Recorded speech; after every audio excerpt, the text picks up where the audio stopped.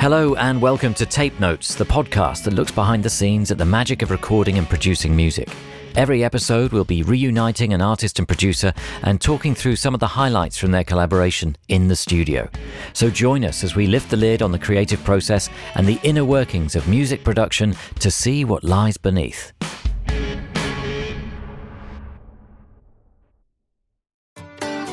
Hello, I'm John Kennedy, and joining me for this episode of Tape Notes are the 1975 to talk about how they wrote, recorded and produced the album Being Funny in a Foreign Language. The 1975 are a pop rock band from the UK, formed of frontman and guitarist Matty Healy, guitarist Adam Hann, bassist Ross MacDonald and drummer George Daniel.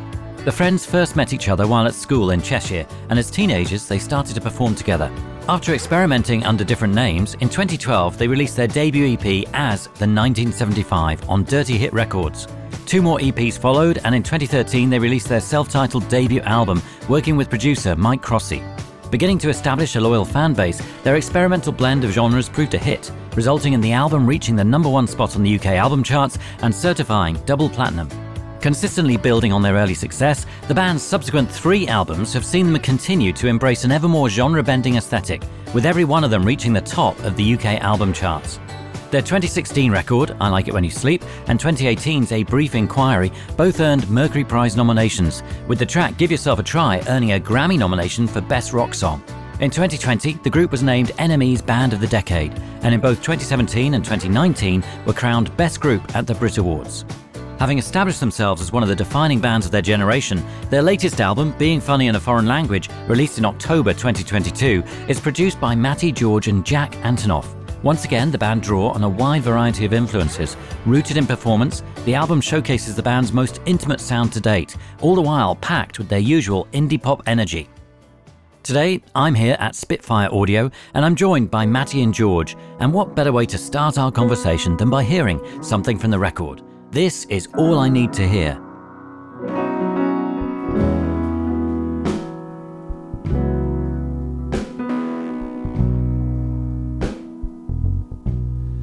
I get out my records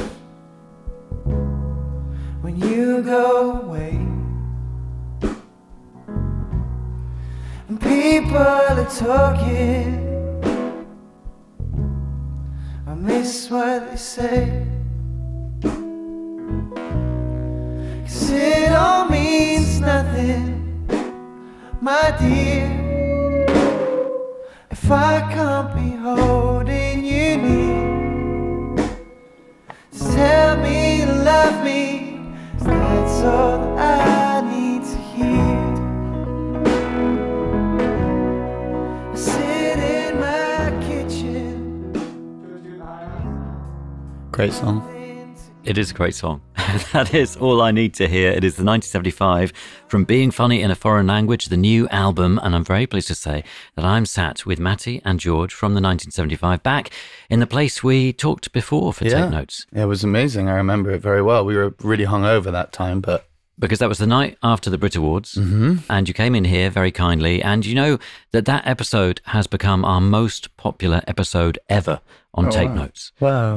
And I mean, your fans are very, very dedicated. They're devoted to you, but they're clearly very interested in minutiae and detail. Of course. Because they've listened to Tape Notes, which, as we all know, is a very deep dive, but your fans are willing to go there, which is fantastic. What do you think it is about yourselves or your fans that brings that kind of devotion? I think there's one thing that I've noticed is that there's a lot of ourselves that we do give. So we let people in a lot, and we've obviously documented pretty much every recording session and stuff like that, but people haven't really seen that much of how we do what we do. And there's been a couple of videos that we've put out during this record that have kind of been behind the scenes stuff. And that's actually been really new for people. So the mystery that we still have left kind of remains in this kind of stuff, which is why we're quite excited about coming in. And it's going to be a long episode, so strap in if you're like driving or something. Well, it's great to have you back. The first song we're going to look at is Part of the Band. Maybe we could hear a bit of the master before we dig deep.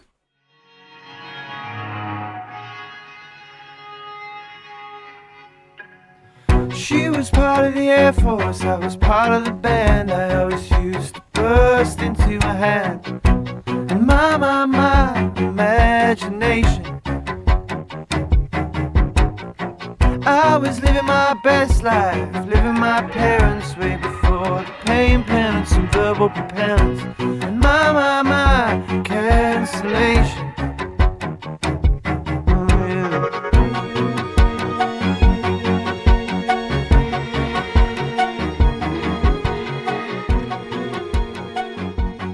So that's the version that ends up on the album. That's the finished version of Part of the Band. And where does it start? It's such an interesting song because it's so hard to kind of pinpoint or describe or put into a genre box, because in some ways it's one thing and in other ways it's another. So with all that cello... that doesn't sound like the 1970s. No, well, I know. No, but on an overall feel, somehow it feels kind of quite American, kind of reminds me of Tom Petty or something like that. Yeah, it's very American. But at the same time, it's voice and cello, which makes me think of Arthur Russell or something like that, which is still American, but quite a different aspect of or that. Lou Reed, or I mean, do you want to hear the demo? Yeah, Before it we goes. start? What's really interesting is, like, you can't really tell what it is. When you see us play it live, you'll realize that, like, yes, there's a lot of strings, but also, like, a lot of that is, like, mellotron and stuff like that, and getting a lot of that kind of percussive stuff coming from playing in a kind of keys way. But this is a perfect example that, like, songs are songs. So we were saying, like, when we started making Being Funny, we had this myriad of genreless stuff. And when we knew what type of record we wanted to make, we were like, right, where's the songs? So then we went and found Part of the Band that was us being like, I don't even know what we're doing. Being like the Hold Steady or something like that. It was this like kind of Springsteen, but go on, just play it. We'll go, just play what it is. I can't even remember what this sounds like. Go on, play it.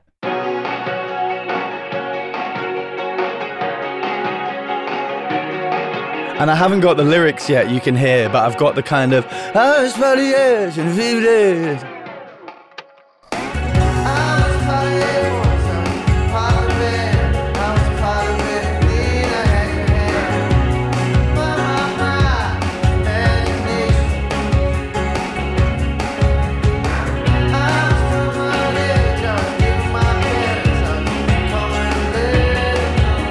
I kind of like it. So is this all four of you, or is this No, just it's a just couple? me and George messing around. Yeah.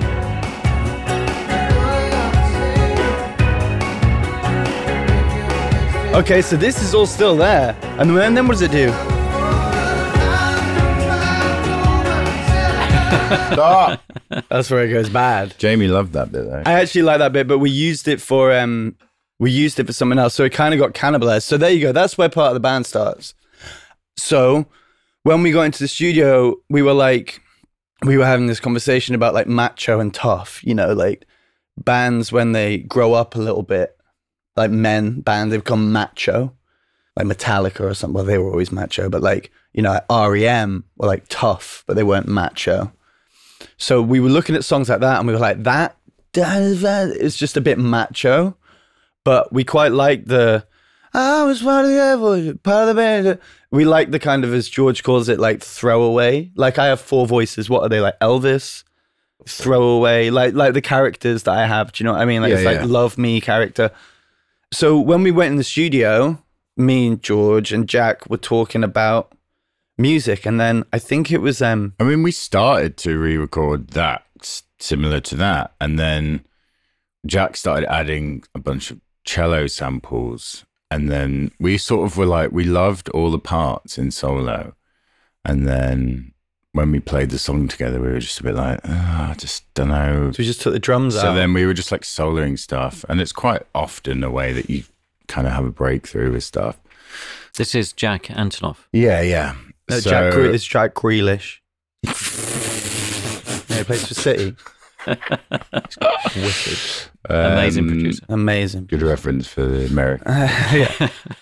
Go on, explain what you mean then. So yeah, we were just listening to stuff in solo, and we ended up with like a bunch of the cellos and just like a kick drum and the vocal and the bass. And then there was a moment where we were all just sort of looked around at each other and we're just like, this feels like something really cool. let me try and recreate what that was. Heartland rock is the phrase that is often applied to Springsteen and Tom that's Petty, nice. and that. Well, you know what it is? The original of that, and like When We Are Together, the last song and the thing, people talk to us about country music a lot. Now, you can break down our music into country music very easily because that's kind of what it is. Like, I'd have to admit that, like, when I was a kid, my favorite record was Wide Open Space, the Dixie Chicks. Like, I grew up on those kind of melodies. So if you take It's Not Living, If It's Not With You, or Be My Mistake, or any of those songs, they're just country songs. And I think that what you're talking about with that Heartland thing is that's very like a Jersey kind of thing. But I've always resonated with the South of America. And I think it's because it's there north of England.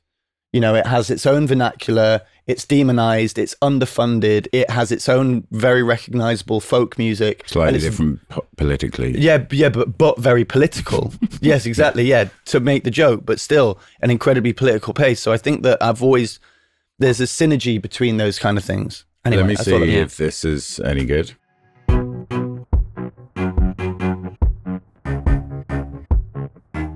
And is that a real cello? Is that you playing that, George, or is that a? Is that you? That one is not. Because you mentioned to me earlier, I play a lot of cello on this. Well, that sounds a bit earnest. It was. We kind of, whenever we could, we were like, okay, someone play the instrument that they don't play, because it was kind of a good way of Getting interesting getting sort of imperfections that you wouldn't get if you were really good at your instrument. So start with one and then layer up to 4. You want to hear the worst cello ever?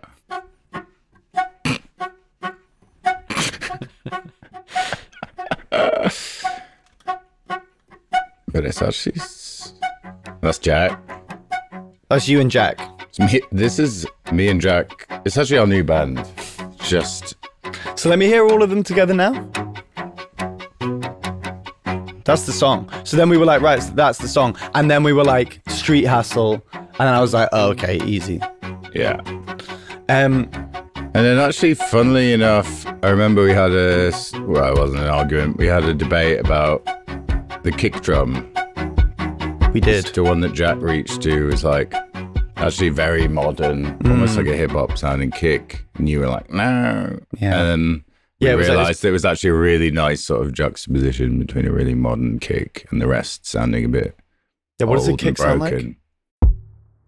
Oh, yeah.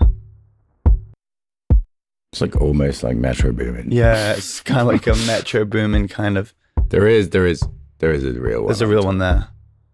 But I thought it was really nice. And then the bass, everyone's like, oh, the double bass is really cool. It's not a double bass. It's a bass with a tremolo on. It's the bass. And then the trem is. So it's like you're kind of getting a bowed instrument. And then I was doing the cello bow on the 330 with like loads of distortion. That's what this is. Bowed guitar. Horrible, but amazing. Like there's like 10 minutes of just nightmare sounds. And then we found that and we were like, okay, that's great. But it's very difficult to get anything nice sounding out of it. It's so good. It is really good when you get it right.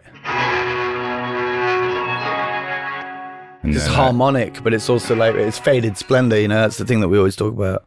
And then, so what happened was the song was literally, I was part of the Air Force, part of the band, and then you gotta talk about the people, baby, dum. Then it went back to Vaccinista, toe bag, sheep breezes. And then we went to New York, and I was like, it doesn't need a chorus, but it needs something. And Phoebe Bridgers had just asked me if I wanted to open up for her at the Greek, and we were going to LA to go and write for a bit anyway. I was like, I'd love to. So I went and played, and I don't have that many songs that I play on my acoustic guitar, but so I wanted to do this kind of like Greenwich Village kind of thing where you like play songs that are around, and we're mates with songwriters. My mate Ben Leftwich has this song called New York that I love, but it wasn't finished. It didn't have a bridge. So when I turned up to the Phoebe show, I don't want to say like I improv'd a bridge, but in the dressing room, I kind of just came up with a bridge that became what is now the chorus of part of the band. So have you got that there, like me playing it live? So you can hear. So we're now moving to a YouTube clip of you performing On the at a 22nd of Phoebe Bridgers gig. October 21. 22nd of October 21 is when that got And wrote. this is within a Benjamin Francis Leftwich song Yes, do you want if a bit more that rewind hadn't it. been released. It still hasn't been. It still hasn't been released. Wow, amazing. I'm sure that you've moved on by now, and I shouldn't call, I know. No one here in New York seems to care that I'm alone somewhere I don't like, eating stuff off of motorbikes. Different lyrics now. Calling it a day, I'm calling you. Some drunks doing fisticuffs reminds me of the two of us. I ended up changing the lyrics, but that's essentially if you play the chorus a part of the band, George. At home somewhere I don't like, eating stuff off of motorbikes. And then changed it to Coming to her lookalikes. same structure. Some drunks doing fisticuffs reminds me of the two of us. So, some songs are complete Frankensteins, you know, and they feel the most natural.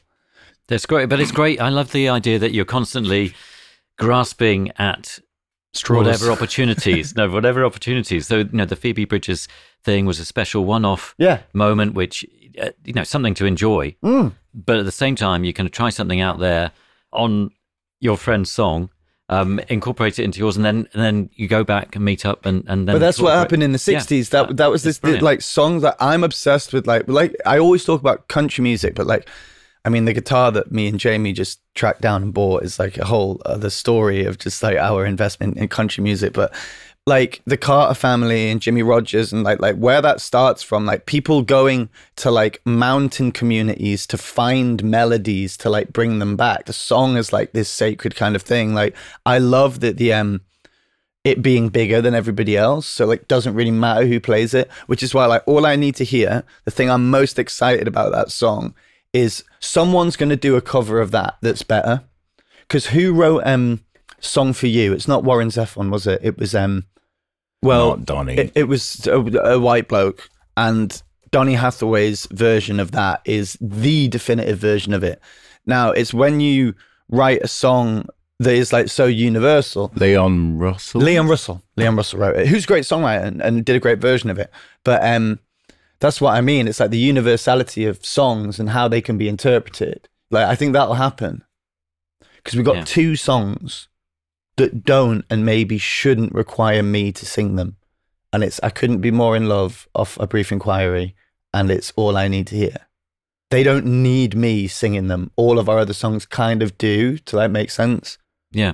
So going back to New York and the recording of this song, so you're back in the room with Jack Antonoff, you're working on this song, evolving it, bringing in extra bridges from various different sources. And what happens next in the evolution of what you're trying to do? And because it's obviously already gone through a few different stages in trying to find itself. Well, it just became a song, and then we knew how to finish it. We knew that it needed an outro. We got all those BVs done as well and recorded lots of people that weren't you on the chorus. Yeah, like Japanese Breakfast and stuff like that. It was, the thing is with this record, like when we decided that there was rules, the rules became very tight. The rules were essentially like no frills.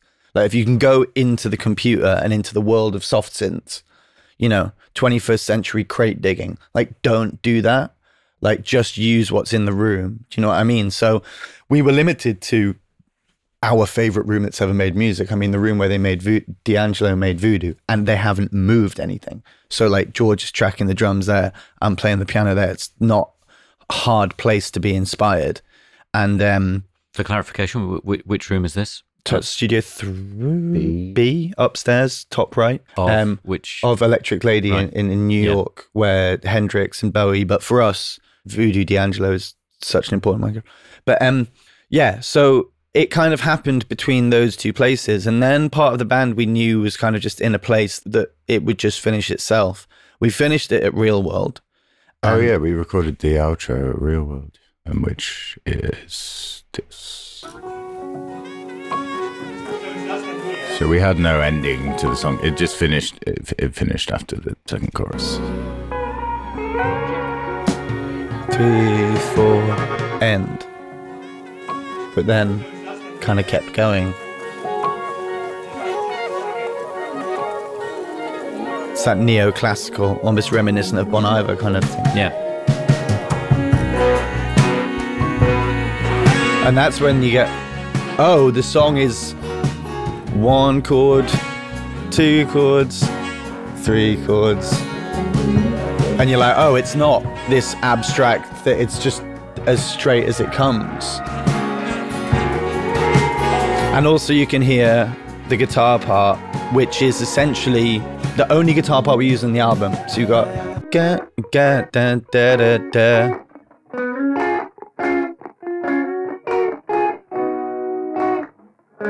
That was my rule. That's my guitar part. Oh, Caroline, I wanna get it right this time.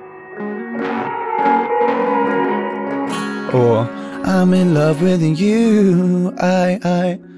So my guitar part on the album is always the same. It's just a different variation of it. Yeah. In love with you, or Caroline, or that's it. All the textural horns actually in that outro were from a different song. They're from Caroline. Is that right? Yeah, they're all labeled. I remember just pulling them in because I thought it was going to take me forever. I pulled in like 25 tracks of ambient sax, and I was like, okay, I'm going to have to put these in time. And Let's then I hear just it. played it, and I didn't put any of them in time. It sounded good. I just pitched them to the song.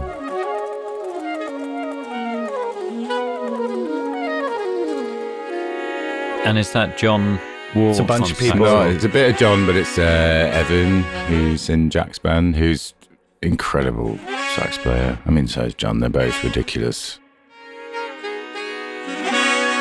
It's a combination of both of them. Because one was in New York and one was in the UK, so Yeah. it's just practical. But saxophone's kind of our thing now. You know, we use it. It's like, I feel like us and Bon Iver kind of own it. All right, that's enough. That's enough for me anyway. So that's part of the band. You whipped through that. Yeah. Well, it's pretty straightforward. The most interesting thing about it in terms of its creation was the demo just sounding so different. That's why we thought it'd be a cool one to play, and how minimal it ended up being. It just felt really confident, having like essentially like 4 or 5 elements. You know exactly what's going on. Play a little, give a lot. Yeah. I mean, I love it that with that song, you know, on first initial reaction, you Could be kind of you in the think hot seat. it's a classic, you know, kind of classic structure. It fits into, you know, other worlds that I wouldn't have associated with the 1975. You know, that the country world that you've mentioned, the, you know, the Heartland rock aspect, and yet the reality of what instruments make it up is actually quite kind of left field. Yeah. You know, in many ways. So It's all the same, man. It's all just telling stories and trying not to get in the way of the emotion of that. That's what it's always been about. Do you know what I mean? And, you know, I don't know. We don't think about genre because like genre has always been so just like present in our life. Like it's so like to decide on a type of music that we like would be so exhausting. So we just don't. We're just constantly searching for the truth in something and whether we believe it. You've said way more pretentious shit already today. That's why I'm laughing, because you have to do it now. I'm not I like know trying, you are copying. I'm not George trying is to be copying. pretentious That's because copying. Matty's pretentious. George is copying. Just saying I'd it's call it about copying. conviction. Do the exact same thing as copying. Sorry, John, what were you saying? I was just going to say, before we move on, let's hear a section of the song that we haven't heard from the final master to kind of round up part of the band. Which one? Which Let's bit? say a second verse where we go, enough about me now. I can't get the language right. Just tell me what something like. Vocal led by Michelle, not by me. So my vocal is further back and then I come forward now. And some vaccinista toe bag chic, but baristas sitting east on the communist keisters, writing about their ejaculations. I like my men like I like my coffee, full of soy milk and so sweet it won't offend anybody while staining the pages of the nation. Doing a live fade out, guys. George is actually fading this out. Do you know about the fade out guy they used to do in the 80s to get cocaine budgets? There was like a naivety amongst like major label dudes. So like people who were like really on the sesh and they were like making records, they would put a bit of a budget to the side for the fade out guy. So they would fly in a guy who like is perfect at doing the fade out. And obviously those guys don't exist because you'd have to be stupid to believe that. But that's where they got a lot of their budget for Racket, which I thought was pretty cool. I tried it, but Jamie didn't believe in the fade out guy. Go on, one more interesting point about the song. Yeah. Go on then. If you're looking at the screen, this is the EQ on the lead vocal, which is insane. That's how dark it is. How can they look at the screen? Because they're recording. Oh, right. Okay. So if you Explain that, because I don't move even away understand from what just you listening mean. on the podcast, you can look on our YouTube. So, like, usually on a pop song, the vocal EQ would probably look more like that. Right. And this is Way darker. minus 9 dB the other way. And it's incredibly dark. Right. And why does that work? Because the song is so sparse. Right. The vocal is not struggling at all, ever.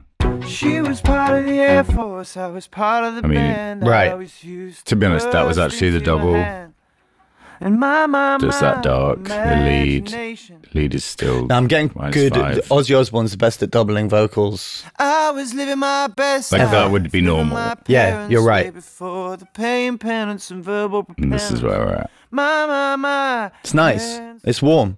I got really good at doubling vocals because we weren't doing any edits and we weren't doing much manipulation, or we were trying to do stuff in like one take. So I was like really doubling. And that's kind of like muscle memory. But like Ozzy's the best at that. That's interesting. Yeah, he's really good at it.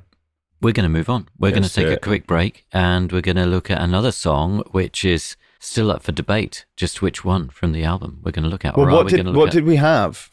Happiness, Oh Caroline, All I Need to Hear. Take your pick. But we were going to look at the 1975 as well. Oh, we're also going to look at the 1970s. Okay, let's do that. So that's decided. We're going to look at the 1975 in just a moment. So the next song we're going to look at is the 1975 by the 1975. For the 5th time.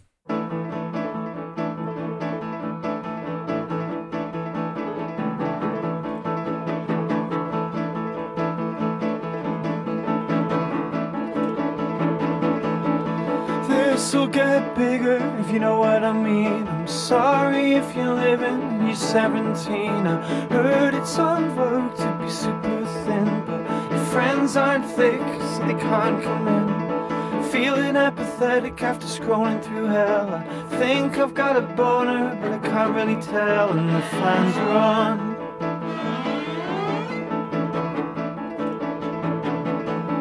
It's cynical, this Adderall and vitriol, and young people drinking Aperol.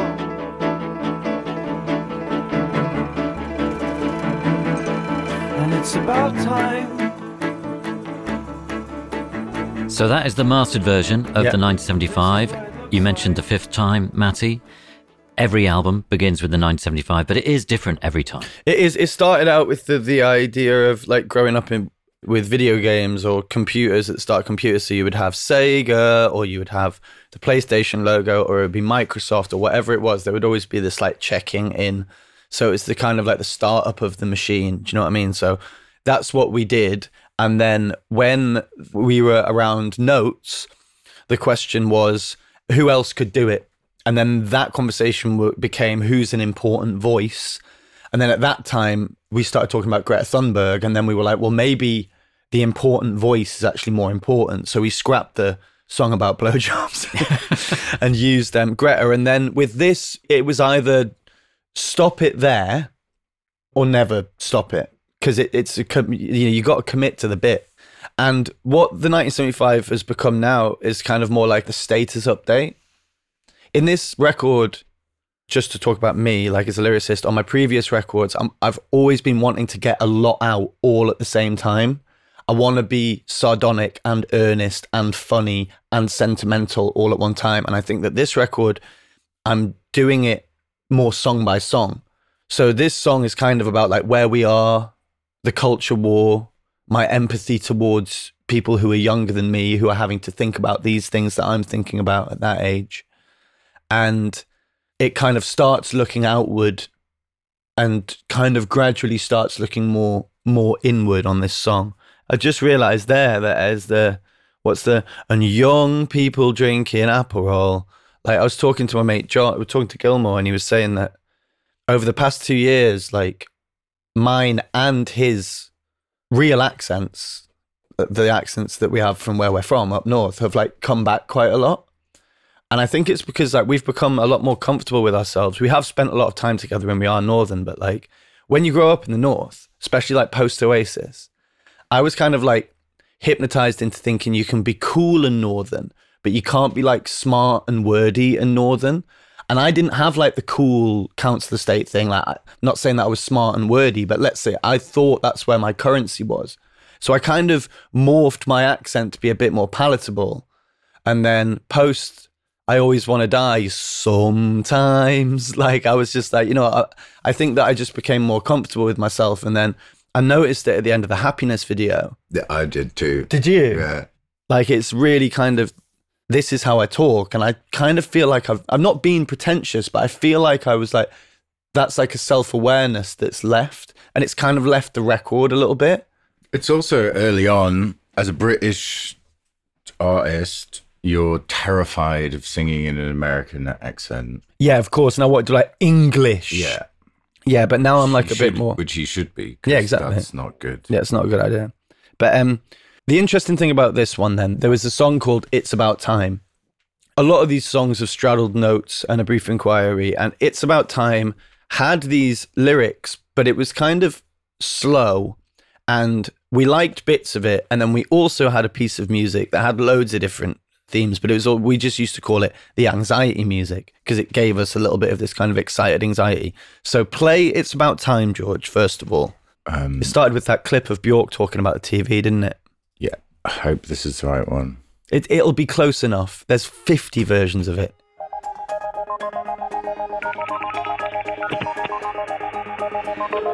We're going to have to put this out because people will want it. Hello. I've switched the TV off, and now I want to see how it operates, how it can make Bjork's going to be pissed. me into all those weird situations. So Where did you get the Bjork quote from? We stole it off the internet. Oh, right. It's the most, it's like her really famous interview where she's talking about sort of TV. personifying characters in literally inside, physically inside a television. Do I sing here? about time. Okay, so Oh, this is the if I super don't, LCD. it's the super like distorted one. This is what it looks like. So let's see if I start singing. Give me a bit more volume. This get bigger if you know what I mean. Sounds quite good. And you're 17. I heard it's on road to be super thin, but your friends aren't fake, so they can't come in. Feeling apathetic after scrolling through hell. I think I've got a boner, but I can't really tell. So when was this recorded, this version of this song? So this song has been in a state of evolution. Oh, that's got the... State of ubiquitous. That's got the ubiquitous line that you wrote. That was my finest work. What is that line? Should we recap that? And Yeah, just let's go rewind back that? because there's a line in that we cut that's fucking Premier League. Go back. Turn it up. Think I've got a boner, Oh, but I can't really tell. never make kids pay attention in class with the world in a state of ubiquitous. You'll never make kids pay attention in class with the world in a state of ubiquitous. Ubiquit ass. Kids looking at ass. I was like, George, you're as good as me. That is up there. I think I've written them we like cut it 2 because lines. we had to cut the melody. So just play it a bit more to see where the song goes. That and Car Crashing is kind of the only Yeah, two Car things I've Crashing ever is written. yours as well. It's mine, just to clear that up, guys. Wait, where are we going?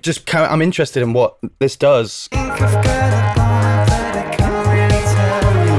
Never make good, pay attention and close with the world in a state of ubiquitous. I can't sleep 'cause the American dream has been buying up all of my self-esteem. You and I created a legitimate scene, but it was just some So a lot of the lyrics are there. It's about time.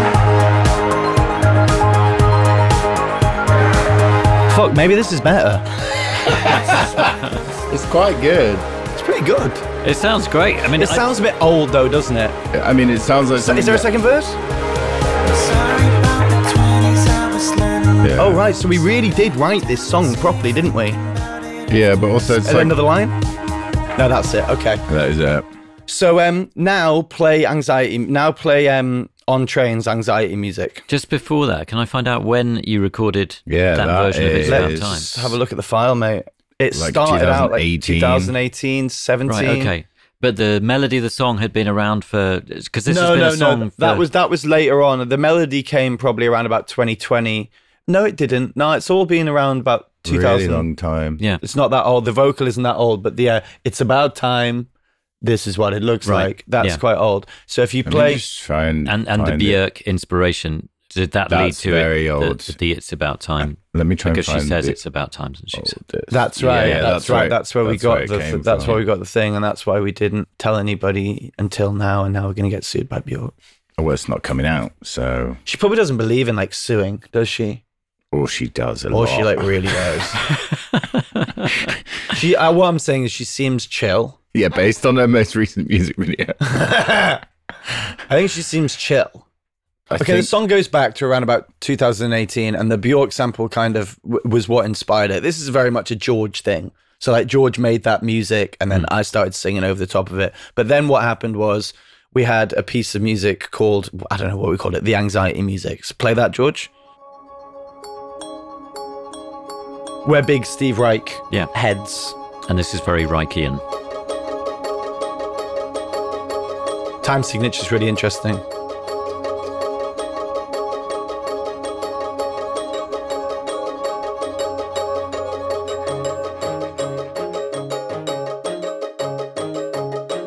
I mean, this is old. This was gonna be Where did we the write 1975 for a brief inquiry into online Yeah. relationships.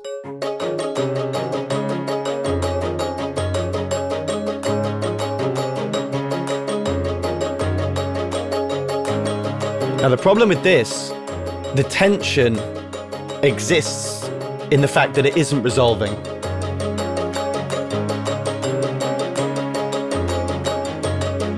And I started to try and sing on it, and it took away what it was. So I would go,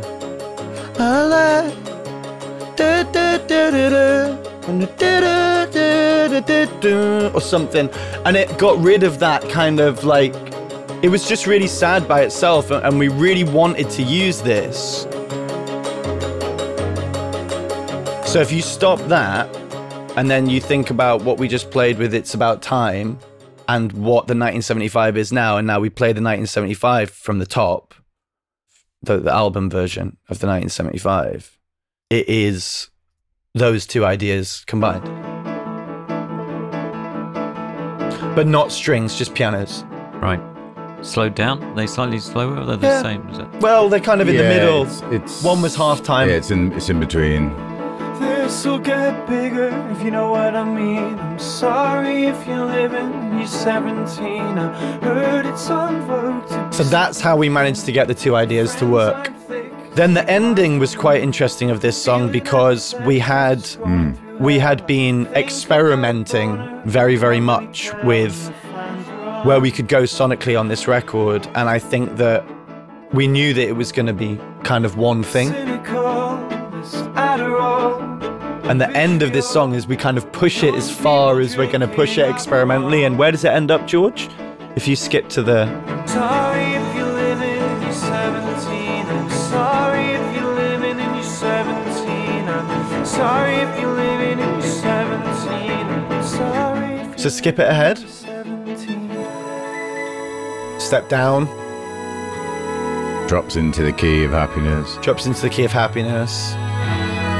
And then this was a keyboard sound and guitars. And this is also our ode to local hero, Mark Knopfler, being Geordie. Right. I'm a huge Newcastle United fan.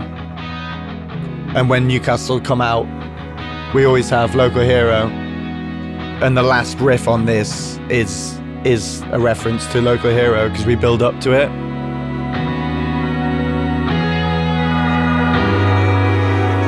Nearly there. End of local hero now.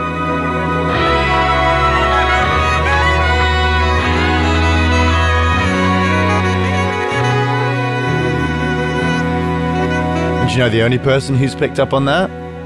Sam Fender. That's great, though, isn't it? The right person to pick up on that. Exactly. And Mark- I'm just going to play a little fraction of... This is the full-length demo of that second half.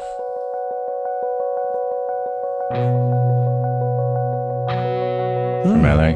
Okay.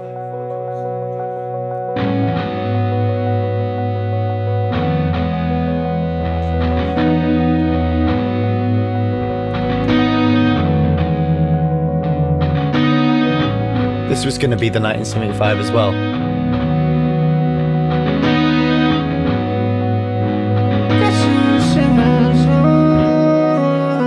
It's just me vibing out.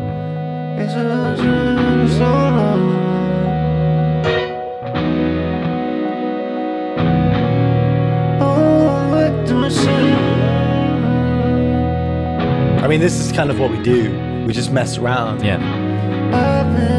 And Oh, I like that bit. for the 1975, the song, the continuing motif that runs at the beginning of each Sorry, John. album. I'm vibing out. Turn it up. Maybe this is better as well. We're in the postmodern world, dude. We can play shit like this and then we can finish it and put it out. No, I know. I was just being annoying. I just need to write some hard lyrics for this. Sorry, John. What were you saying to No, me? I was just wondering whether, the continuing motif that you can find in each version of the 1975, does it always have to have a little bit of that to make it the 1975? No, so say like, because in effect, this is two songs. Not isn't anymore. it? Not anymore. It used to. Yeah. I feel like the only thing in this version that's at all reminiscent of other 1975s is the ambient like ARP, which is from the Opium one, which is in the Greta version, and I think the version before that. The just plinky this. plonky piano. Well, it's Yeah. actually not, but Okay. it's the same synth. So there's Yeah. always something going on. That's Because I thought I very recognised that small. element, and because the first half of the song, well, pretty much all of the song is that other song that we've kind of worked our way through, Of course. which is completely different. Yeah, totally. But then there's that tiny little bit of recognition that you would recognise from the beginning of the other 975s on the last couple of albums, anyway. Yeah. And then the next song goes into Happiness, and let's give a big shout out to DJ Sabrina, the teenage DJ. Get up her original version of Happiness. Have you got that? You've got the one that was, because before we chop the loop out, that would be cool to play. So it crossfades from the 1975 on the album into Happiness. Yeah. But you've also, it's not just a crossfade, you've also kind of changed the key changes into the key Yeah. that you use on Happiness. And then you start that new song as we listen to the album. But now you're revealing another source for Happiness. Is that what? Well, what happened was we were like in between this place of not knowing where we were going to go sonically, and she sent us this very forward-thinking like piece of pop music that kind of felt very nostalgic but also very modern. And I was like, okay, well, what that makes me think is like in between that is timeless. So that's what inspired me. It was too like retro nostalgia for the thing, but the song was there. Almost reminded me of Never Gonna Give You Up. And it was called Happiness. The demo was called Happiness, and the song ended up being like, called Happiness. I'd never call a song Happiness, but they chopped up that interview of you. yeah, they talking. chopped up an interview that I didn't realize was me until we mastered the album. So I thought it was just like some interesting English Bloke. voice, and then interesting guy, and then somebody pitched the vocal up. I was like, that's me. How dare you? How dare you? But then I suppose don't need to pay royalties on it. But anyway, so is happiness an interesting one to talk about? Because like I'm pulling it up. it's kind of how we I think there's a lot of cool stuff in it. Did you find the demo, the Sabrina thing? no, I didn't. I lost my phone in Oh, New York, yeah, and you then did. I got all my stuff. I've got old. Okay, did we do stuff on this? Yeah. This is from. So she essentially loop. sent us this. No, she sent like a 10-minute loop. Yeah, which was sorry, those not a loop. 10 minutes of like It was vibing. like jamming, and then you were like, "Oh, those 2 bars should be the That's right. rotation." So play it, and then that's probably what we did. But this is after we chose the rotation. Okay, so what she sent us was this kind of a riff. It was this actually. The intro was this.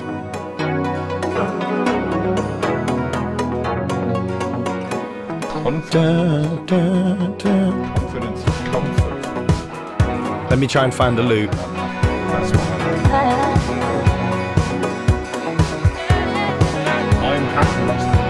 And it kept going. That's happiness for me. So this is us and Sabrina. Then I was like, right, let's take a 2-bar loop, nearly a vamp. So here we go. Show me what love is. I'm acting like I know myself. Okay, she didn't notice. Best thing about this tune, I would go blind just to see. doesn't rhyme. I'd go too far just to have you near. In my soul, got this feeling I didn't know until I seen you. My, oh, my. I mean, my rhymes with my.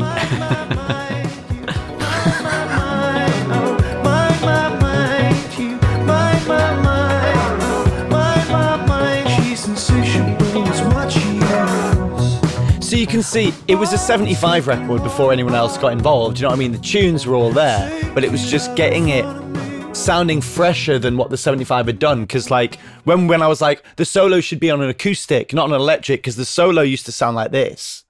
Who said that, mate? I think George might have suggested it. But he suggested it because I didn't like the solo.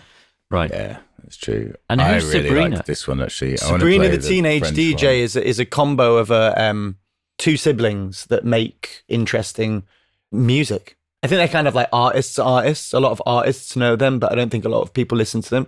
But listen to them. They're great producers. Play the original solo.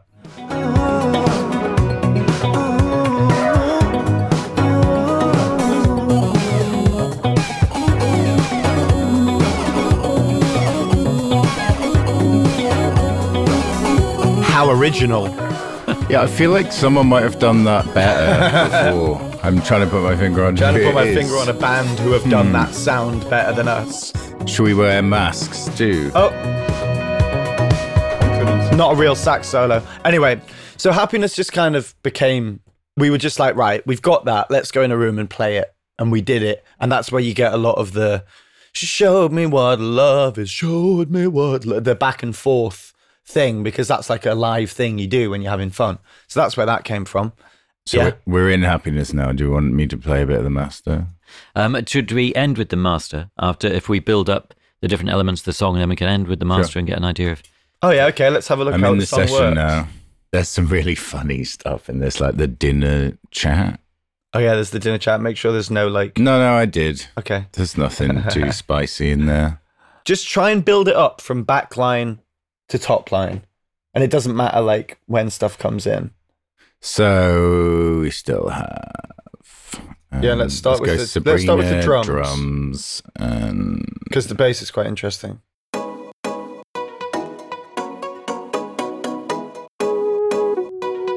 Okay, that's our intro kind of foundation, yeah?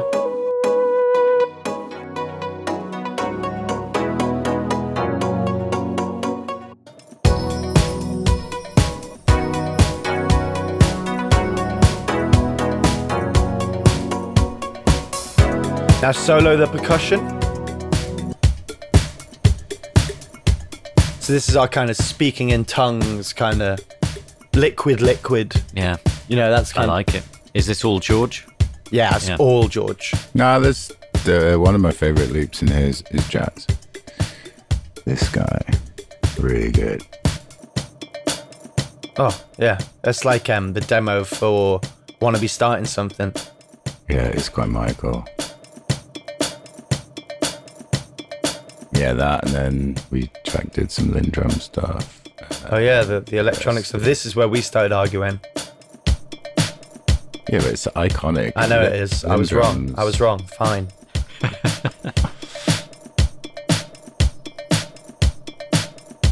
And then the real kit. So this is the real kit. It's actually So that's quite just you. chunky. Yeah, but it's quite just quite chunky. quiet.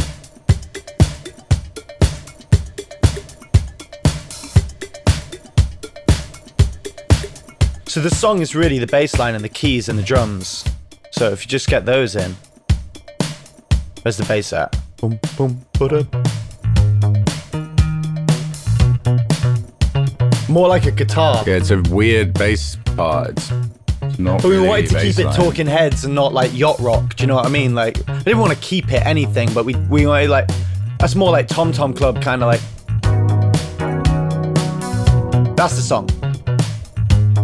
Put the things in. We added some more real keyboards. So this is JV, and then we had a CP80, which is an electric mini grand. A bit more real. Take it out in front of me.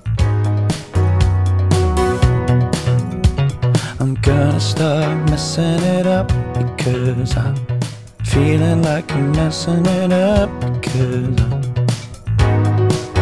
So how did we end up doing the solo in the end? Did we slow it down?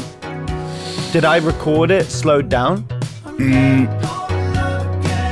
I don't think so. I think It was the demo was recorded halftime and then sped up. But when we went to the acoustic, The transient wasn't right, was it? It was just the performance became very weird, and we just had to record it in chunks of real time. I think. Yeah.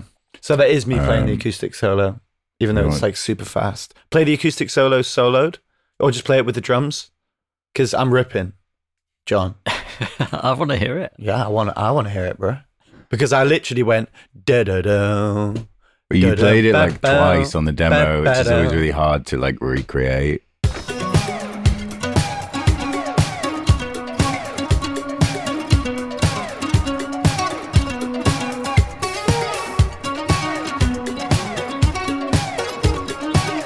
One take. That was Not true. just one take.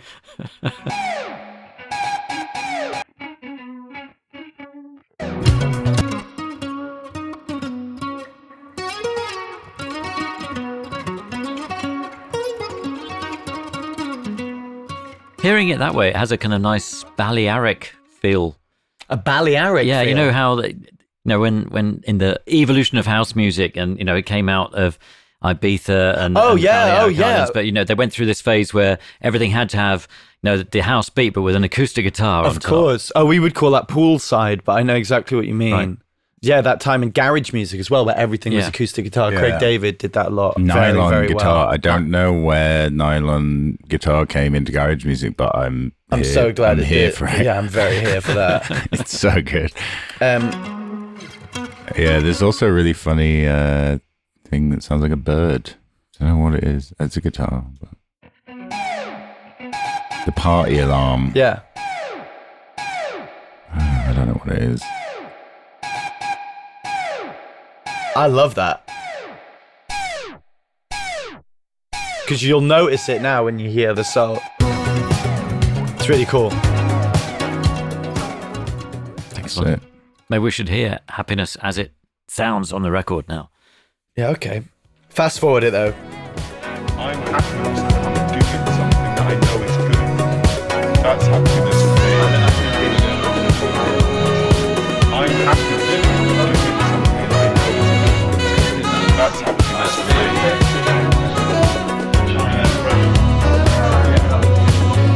She showed me what love is.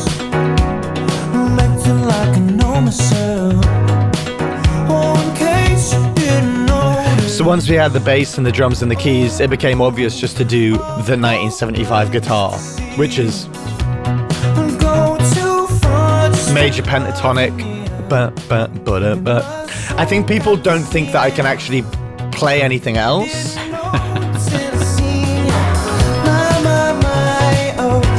I've actually had messages from guitar teachers being like, if I have another student come in and ask me how to play 1975 stuff, and I have to explain to them it is just the major pentatonic scale for 5 albums. Just learn that and you've got it covered. But what, you don't need more than that.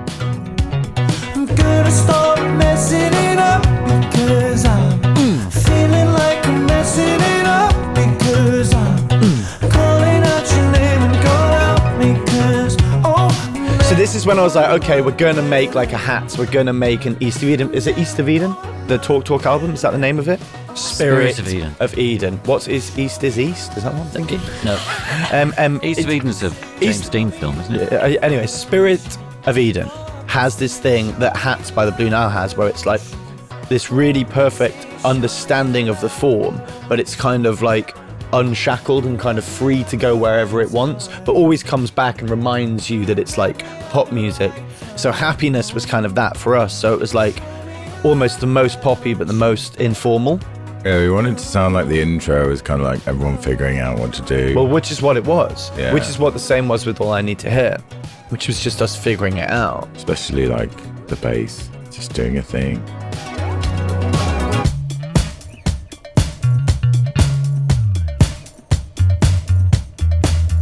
I remember telling Ross not to play the part until the vocal comes in.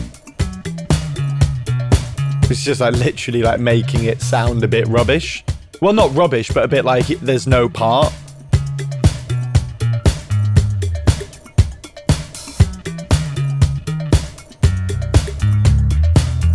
Two, three, four. show me what love is. I'm acting like I know myself. It's actually really hard thing to get right because the chords and the bass don't really work because there's this like, the keys are kind of landing on an E, but what's the song in? Is it in A? I can't remember I can't remember what it is, but it's landing on the wrong note, and it works when you get the balance right. But live was really difficult to figure it out because it just sounded wrong, because it is essentially wrong. B, apparently. Right, okay. Yeah, so it's landing on an E. So, yeah, that's Happiness. Excellent. Well, we're going to take a quick break. We're going to look at Oh Caroline. We've got time to do that? We've got time to do loads of shit. Excellent. So the next song we're going to look at is not going to be Oh Caroline. There's been a change of plan. We're going to look at When We Are Together, and George is going to play us a little bit of The Master.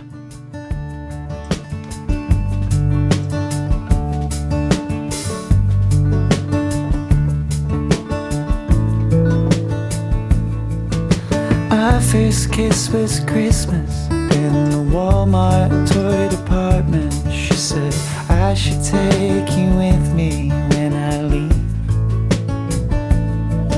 And we were searching New York for a fancy new apartment. She said, Central Park is SeaWorld for trees. You ask about the cows wearing my sweater. It's something about the weather that makes them lie down. So that is When We Are Together, as it sounds on the album. Yeah, so let's hear the demo of When We Are Together, and then I'll tell you the story.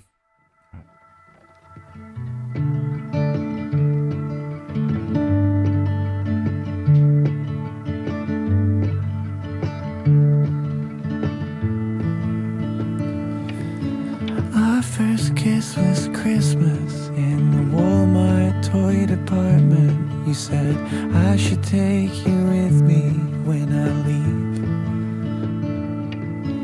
We were searching New York for a fancy new apartment. You said Central Park is SeaWorld for trees. You ask about the cows wearing my sweater. It's something about the weather that makes them lie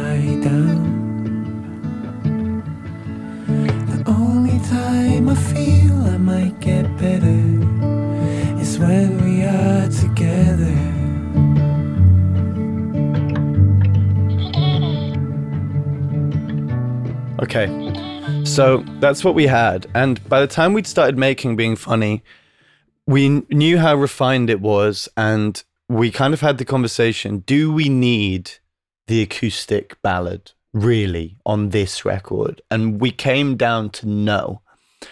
And whilst we were having that conversation, we were also in the final battle with the record, which was with a song that originated on notes that spread across that into this session, and it was called This Feeling. Now, it's still arguably, if we get it right, a great 1975 song that I'd like to do, but we really struggled getting it into an aesthetic that didn't ruin what it was, but was as fresh as the rest of the album sounded in comparison to our old stuff. So if you have that song, George, play the beginning. It should have my verse and then a chorus. Yeah, one second. And then I'll explain the context of what happened.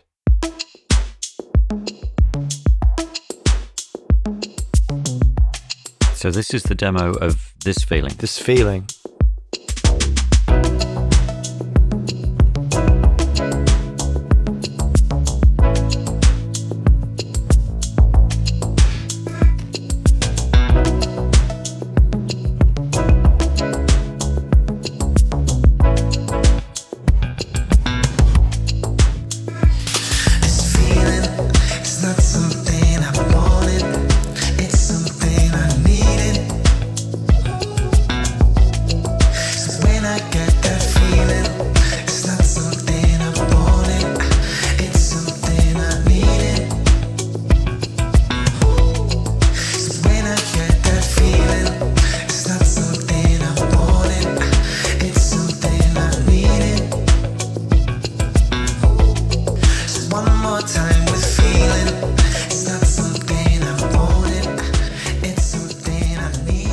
So that'll be on a future 75 record. It's just that we couldn't get it together.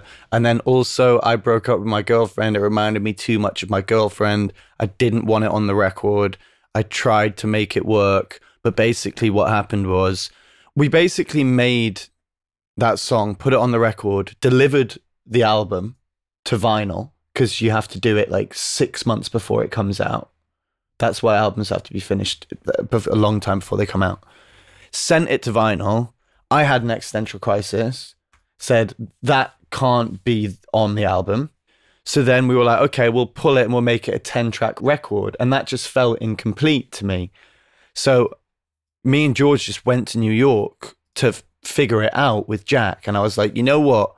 We've got When We Are Together and we don't want to do an acoustic ballad. And me and George have always loved Steve Gadd's part on Copperline by James Taylor. It's this tempo that we've never really used. Again, comes from country music. So I was like, what if I just like paint the fence on the banjo, paint the fence on the acoustic, and you just sit behind it? We'll get like a hollow body bass and then a fiddler, not a violin player, like a fiddler. And let's see what we can come up with. And we tracked it up. And then as they were tracking it, I was writing the second verse and the third verse, or I was going back and finding stuff to reuse. And then we ended up with, like, if you listen to like the banjo part and the drum part and the bass by itself. Play the banjo and the drums.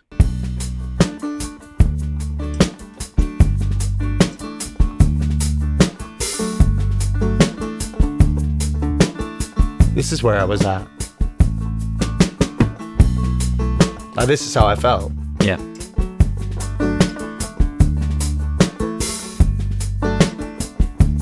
Then you bring in the acoustic.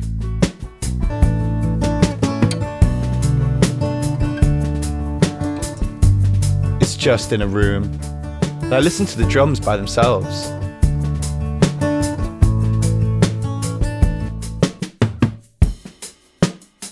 We're just painting the fence. But no one does like that, like George, for me.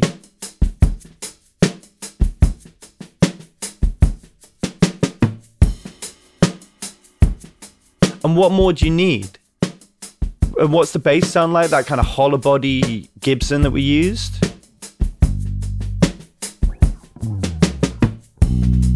So this is just me and George. The guys weren't in town. I mean, the guys don't care. Like, do you know what I mean? It's like Ross is like, I could play it.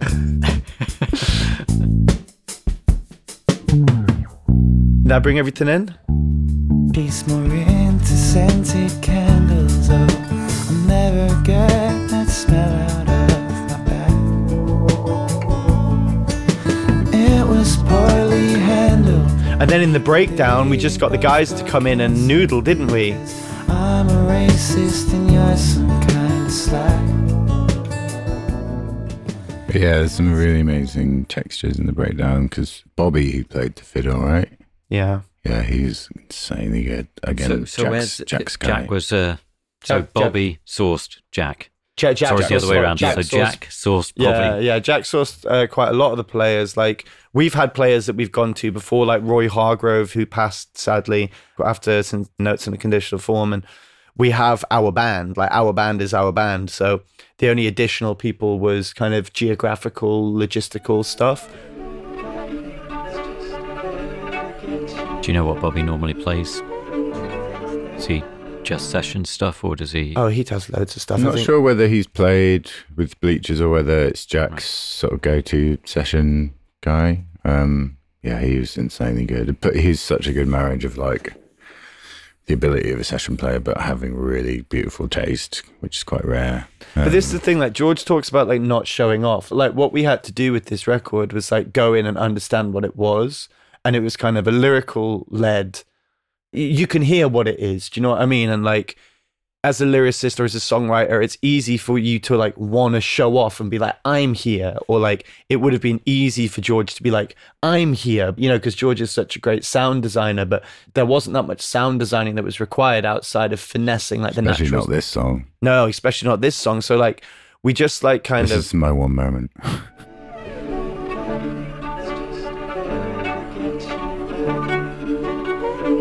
But again, it's See, but made. then It's there's- made from organic stuff. But that's what makes it the 75. Yeah. Because if you take George out, Take George out. This is what you're left with. so think about that one. Think about that one. Sorry, that was good. But I mean, amazing to think that you had to turn this around really quite quickly. This new Made this song, in 2 days. 24 hours. Yeah. right? We Two had sessions. we were recording the vocal at midday on the Thursday, and it had to be sent to master by midday Friday night. by the next day. Friday night. Friday We night. spent 2 days of doing it, and then by the end of the next night, we mixed it. We had to mix because it we were in a like, day. it doesn't need mixing. It's not a song that needs to be mixed. Yeah. So actually, it was the only song that me and Jack just were like, yeah, it's done.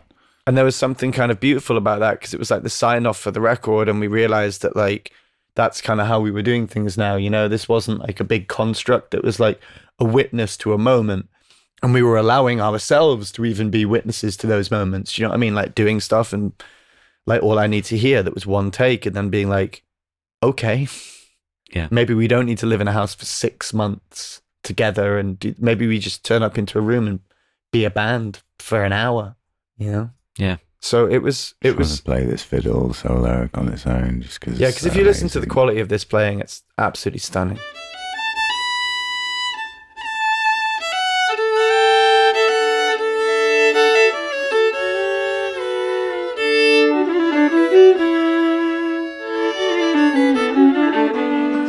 So the Chicks, previously the Dixie Chicks, was supposed to do the BVs on this song.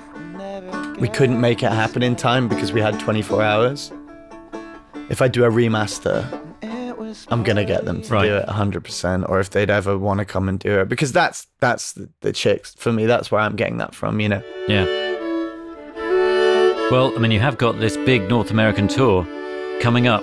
There might be opportunities where you could welcome them to the stage. For sure. And then we do the kind of bootstrap paradox where you can either describe it as a bootstrap paradox or a 12-year-old's poem. The first line is the same as the last line. The first sound you hear on the record is the last sound that you hear on the record. So this song devolves back into the beginning of the 1975. This is the end. That piano comes back. And we wanted to make a record that makes you want to listen to it again. because it's just like 45 minutes, and then you do it again instead of, you know, like notes and stuff, which is like act 1 to 7 or whatever it is. Yeah. It's exciting. We're pretty much going to play the whole thing live. The idea at the moment is that we're not even going to have a main support. We're just going to open for ourselves by playing Being Funny, and then we're going to go off for 10 minutes, and then we're going to come out and do Greatest Hits. Sounds amazing. I think it should be good. Yeah, So that sounds amazing. Shall we just have a quick extra bit of the master, and then there's just a couple of questions Sure. I want to ask you, and then the fade guy can come in. Only time I feel I might get better is when we are together.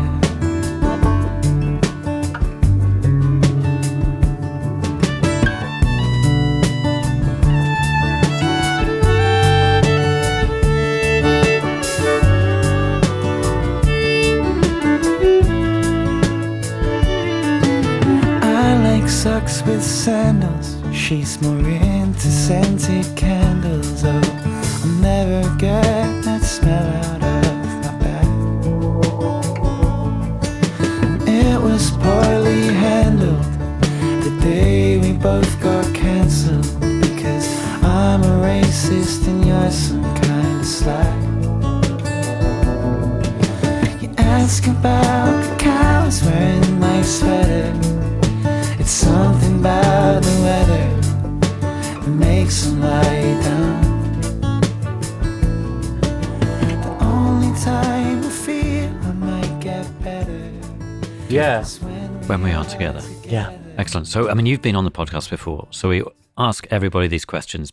The first one is the kind of tech question. I mean, it probably, you know, in the past we'd say, oh, the most important piece of equipment of all time. But what are you feeling at the moment? What's the go-to? Most important piece of equipment on this album. Me. Oh, what did we use the most? Well, you know, our favorite is probably the TM. The TG distorted DI Yeah. guitar sound. Yeah, that's on like 2 or 3 songs, because that's a remake of a Abbey Road channel strip from a desk at Abbey Road, and like the Beatles used to do, and a bunch of other. There's like a Motown thing as well. You just use the preamp to distort a DI guitar, which is like technically, like the purists will be like, "What are you doing? You need to use an amp and Needs to be pedals valve or driven, whatever." yeah. But like, We just went straight into it's it. just a quick. They probably were just like, I don't know. Some of them might have fallen on it in the studio and just gone, "Whoa, what was that?" And You put like a 330, like a Gibson 330 through one of them, and it's like slightly breaking up. Like that is that kind of. yeah, it's nice Beatles because sound. there's more dynamic to it. Because if you're playing really softly, it's not distorting, and if you play into it, then it really breaks And, up. Is this a piece of hardware or is it a yeah, plug-in? it's a rack. Yeah, It's a rack and the keyboard unit. JV 1080. Yeah, JV 1080. I bought that during lockdown after like Googling like what keys did Fleetwood Mac use and stuff, because I knew they weren't real, but they always sounded semi like hybrid organic sort of sounds. And it was a few different things. It was like a Korg M1 and then a Roland JV 1080. And they were sampled, I believe they weren't actually synthesized, so they were sampled real instruments to some extent. So yeah. Yeah, we also That got. was something that we hadn't used on any other record. We'd been trying to get those sounds and never sort of nailed them. and we Yeah. only used them, right? No, it was the JV and then the CP80, which is the CP80. electric actual baby piano. That's right. It's the electric mini grand. A little electric mini grand. They're kind of So cool. it's like very good. Oh, it's the same halfway. one that we had in when we were making notes. We wrote "Sincerity is Scary" on one of those. Yeah. Also, we got a lot of use out of a filicorder, Filicorder and a harmonium, and just we were making pads and textures from kind of organic.